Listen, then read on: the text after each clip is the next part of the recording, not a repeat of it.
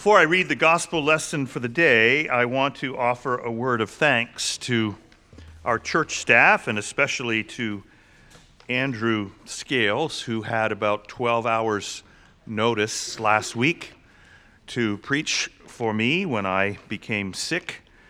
I'm grateful that we have such an incredible staff that can step up. It is not the case that I did not want to preach on the parable of the workers in the field, who all got paid the same. So that sermon will be forthcoming at some point soon. I am doing well and fully recovered, and I want to thank you for your thoughts and prayers, though my doctor has warned me that saying over 100 and some times today that I'm fine, thank you, could be actually dangerous to my health. So thank you for your support and for your concern, and I'm happy to tell you that I am doing very well. The gospel lesson today, as we continue in our Lenten series of the parables, our gospel lesson is the 21st chapter of the Gospel of Matthew, and beginning at the 33rd verse, Matthew 21 and 33. And I invite you to hear the word of God. Jesus said, "Listen to another parable. There was a landowner who planted a vineyard, put a fence around it, dug a winepress in it, and built a watchtower. Then he leased it to tenants and went to another country. When the harvest time had come, the landowner sent his slaves to the tenants to collect his produce. But the tenants beat his slaves, seized his slaves, and beat one, killed another, and stoned another. Again, he sent other slaves, more than the first, and they treated them in the same way. Finally, the landowner sent his son to them. But when the tenants saw the son, they said to themselves, 'This is the heir. Come, let us kill him and get his inheritance.' So they seized him, threw him out of the vineyard, killed him. Now, when the owner of the vineyard comes, what will he do to those tenants?" They said to Jesus, "He will put those wretches to a miserable death and lease the vineyard to other tenants who will give him the produce at the harvest time." Jesus said to them, "Have you never read in the scriptures? The stone that the builders rejected has become the cornerstone. This was the Lord's doing, and it is amazing. And it is amazing in our eyes." This is the word of the Lord.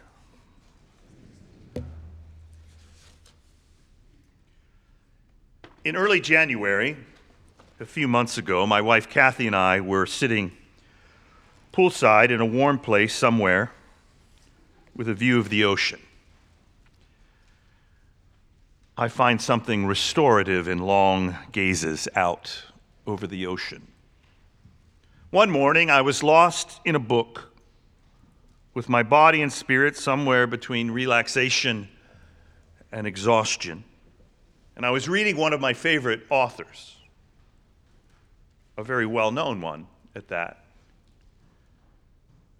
This particular new book does not fall into the author's typical genre, and I will describe my experience of the book only in vague terms in case you might be reading it right now.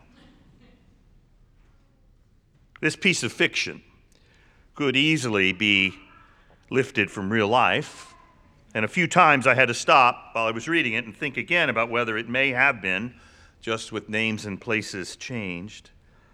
I had the paperback book in my hands, and with nothing but free time for a few days, I was plowing through it at quite a pace.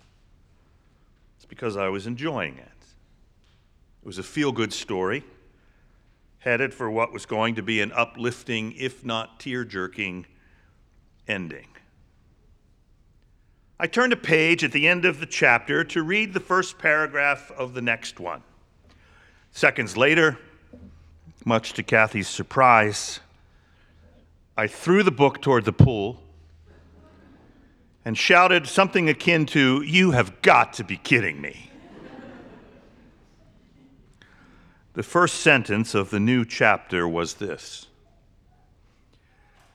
"And they found him dead in the bathroom at 6:30 the next morning." Him being the protagonist of the feel-good, sure-to-be, happy ending tale. I told Kathy I was so mad at the author that I might never read any of their work again. That was not how that calming, enjoyable, poolside read was supposed to end. When our children entered the go-to party at someone's house the parents don't know stage of being teenagers, we tried to do all the things parents are supposed to do. Set the rules, confirm adults will be at the party, who's driving, who's picking up.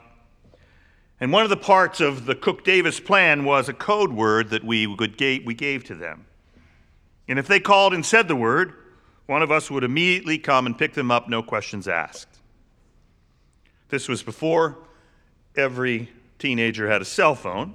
So if the party was going bad and you needed to leave, you would have to ask to borrow a phone, and you wouldn't want to risk embarrassment in front of your friends, thus a code word. Our code word was pickle. If Hannah or Ben ever called and said, "Hey, I'm just in a bit of a pickle," or "I think I ate a pickle, the kind I'm allergic to," or "If you're coming to the party, could you bring some pickles?" I would have jumped in the car and been there in a heartbeat. Today, your teenager would just text and say, "This is out of control. Will you come and pick me up?" Today, as we near the conclusion of our Lenten series with the parables, the text for Palm Sunday, selected by Corey Berg, thank you very much, in this parable, is the parable of the wicked tenants. Corey is teaching adult ed as we speak. And you will want to notice that the parable is actually in the same chapter in Matthew's Gospel, the same chapter as the Palm Sunday account that I read at the beginning of worship, the reading that launched our processional palm parade. Jesus and that ride on the donkey down from the Mount of Olives and then back up the steep hill to the city walls of Jerusalem. The parade comes with all of those Hosanna shouts and the branches and the garments strewn on the path. Blessed is the one who comes in the name of the Lord. And then here in Matthew 21, when Jesus gets to the temple, he overturns the tables, tells the money changers to get out. Then Jesus heals the blind and the lame as the tension among the chief priests and the scribe continues to rise. The very next day, he curses a fig tree in the city and offers some confounding, confusing teaching. And then he comes back to the temple again and has an even more heated exchange with the elders and the chief priests. They confront Jesus and pretty much say, "Who the heck do you think you are?" And so he tells them this parable. He told them the one about a landowner who planted a vineyard. The landowner who tried to collect the harvest. The landowner who ultimately sent 2 sets of servants to collect his produce, and the tenants beat, stoned, and killed them. So the landowner sent his son to collect the produce, figuring the wicked tenants would at least respect the son. No. The tenants seized the landowner's son, took him out of the vineyard, and killed him because they wanted his inheritance. It's the day after the triumphal entry in Matthew. The day after that great Hosanna party, and there in the temple, Jesus is going toe-to-toe with those who are determined to put an end to all this, to put an end to him. And there had to be some followers of Jesus in the temple that morning with a stunned look on their face. As Jesus was telling this parable of violence and death, there must have been those who just about then were starting to get it. Put two and two together. Figure it all out. A son who was sent, now being put to death. You and I, we sort of are expected to think that the crowd surrounding Jesus was full of fickle deniers and betrayers who shout Hosanna one week and crucify him the next. But there had to be some, a few, someone, some follower of Jesus there on the edge of the crowd, just within earshot of the teacher's voice the day after the triumphal entry. Someone who hears the one about the death of the son. Someone who right then realizes this is going to end badly. Sure, Jesus told them over and over again that this was how it was going to end, but they never really understood it. They never got it. They didn't want to understand it. Who could possibly have wanted to get it? The parade for the Messiah who would save turning into a death march. No way. There had to be someone who shouted to no one in particular and to God all at the same time. It wasn't supposed to end this way. There had to be someone in the temple that morning after Palm Sunday who texted a family member, "Can you come and get me? This is way out of control." It's the Palm Sunday predicament of faith. The followers of Jesus, you and I, we know where this is headed. The son is being hailed as a king today, but he's going to be sweating drops of blood soon. The son is going to be portrayed and beaten and tried and beaten and tortured and killed. This parade is going bad. It's far too easy to shout Hosanna today and he is risen next week. But sometime, some moment in between, there comes this awful realization that it shouldn't be this way. It shouldn't go this way. And there's not a damn thing you can do about it. And yet today, we still shout Hosanna in the highest. Save us. We know where this parade is headed, and we still have to shout to the Son of God, save, save, save.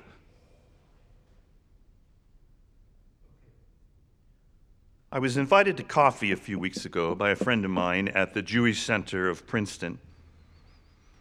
And sitting at a table at the Dunkin' over at the Princeton Shopping Center, he told me about a recent 3-generation family trip to Israel, a visit to a grandson who is studying there this year. I asked him about his favorite spots. He knew I'd been to the region several times, and he asked me about my favorite spots, and I mentioned a few in and around the Sea of Galilee. And then I told him the view from the Mount of Olives across the Kidron Valley to the old city of Jerusalem was the most meaningful. He wanted to know more about why that was important to me. I think he was genuinely interested about my Christian perspective, but he's also a therapist, so maybe he was doing some work. I told him it is an incredibly beautiful view from the Mount of Olives. The Garden of Gethsemane is just down the hill. The view across the valley sort of allows you to ignore the 4-lane highway that runs so full of cars and tour buses. And you look over at that old wall and the iconic skyline, and after you get your bearings and someone points out the various domes and steeples and rooftops, after you take pictures, you just linger there in silence. And then time and history sort of collapse. And for those of us who follow Jesus, I said to my friend, this unsettling feeling comes. This gnawing at the spirit, a sort of soulful nausea. Because the view there from the Mount of Olives, it's a Palm Sunday view.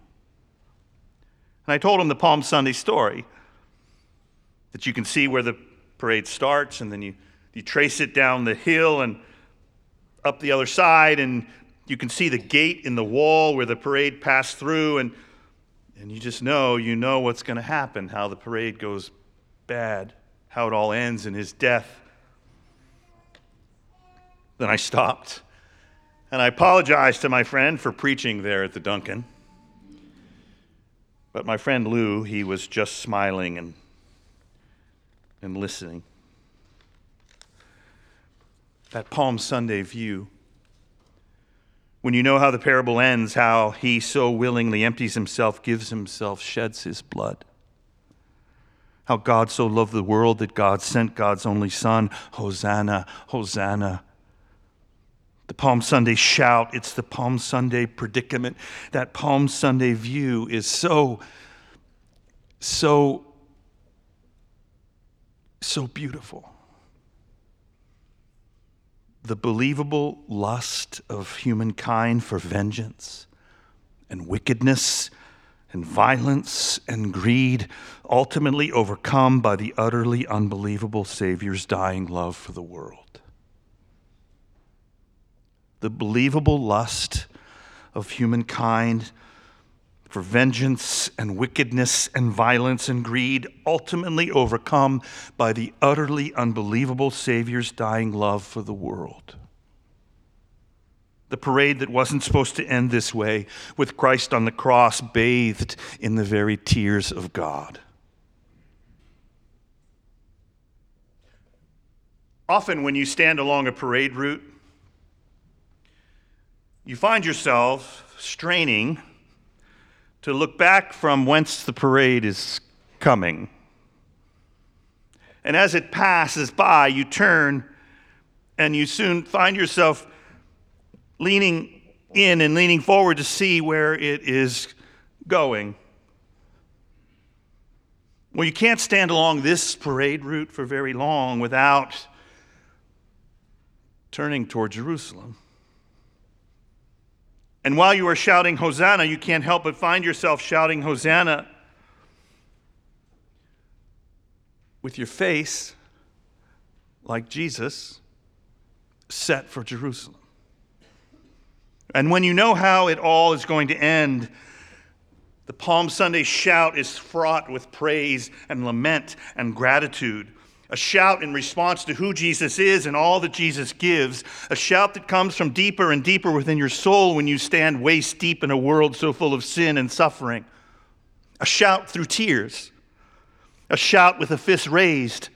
A shout from your knees in prayers. Save, save, save. Somewhere in Mississippi, somewhere in Arkansas, somewhere in Illinois, and after last night, maybe somewhere not far from here, amid storms, death, and destruction, someone this morning is still going to shout Hosanna.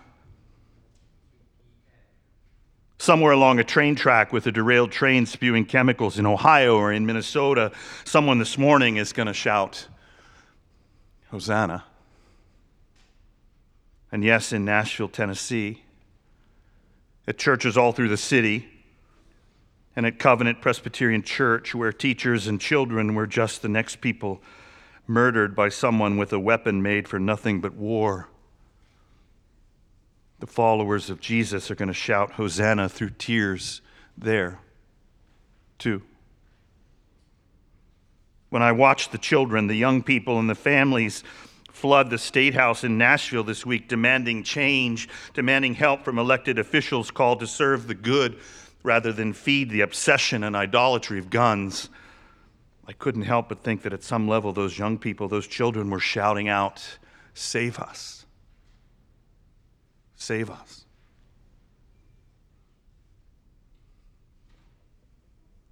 Some of my earliest memories of church life are from singing in the choir as a very young child.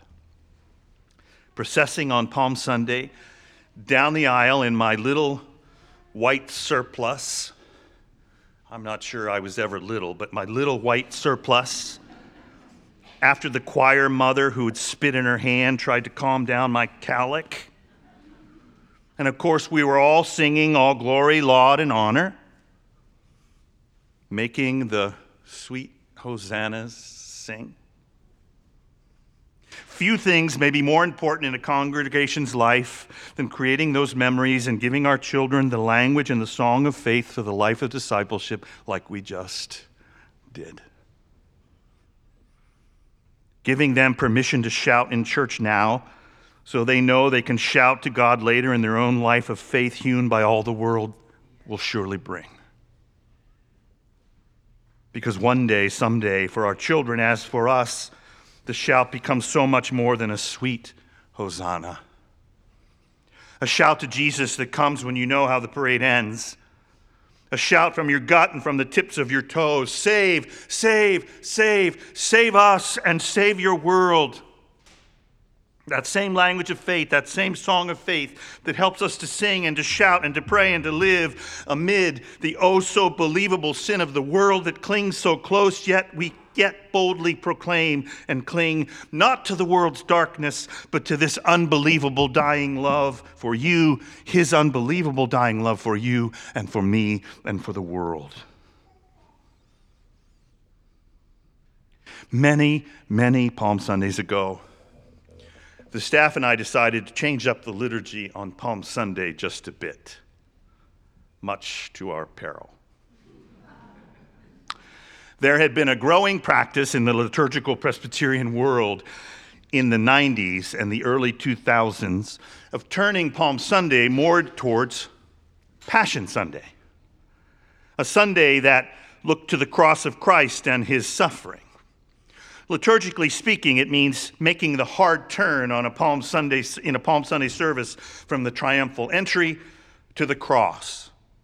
And as we were planning worship that Sunday on a Tuesday, or weeks ahead, we were aware that such a practice, such a shift, had not really ever occurred here at Nassau Church. So yes, we had a palm parade and we sang all glory, laud, and honor. And after the welcome and the first lesson, the service started to turn toward the cross. The gospel lesson was from the Passion. I preached on the cross.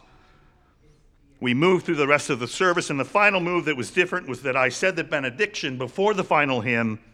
There was no postlude, and the congregation was invited to leave in silence after we all sang, "When I Survey the Wondrous Cross." Outside on the front patio, one of the first people through the door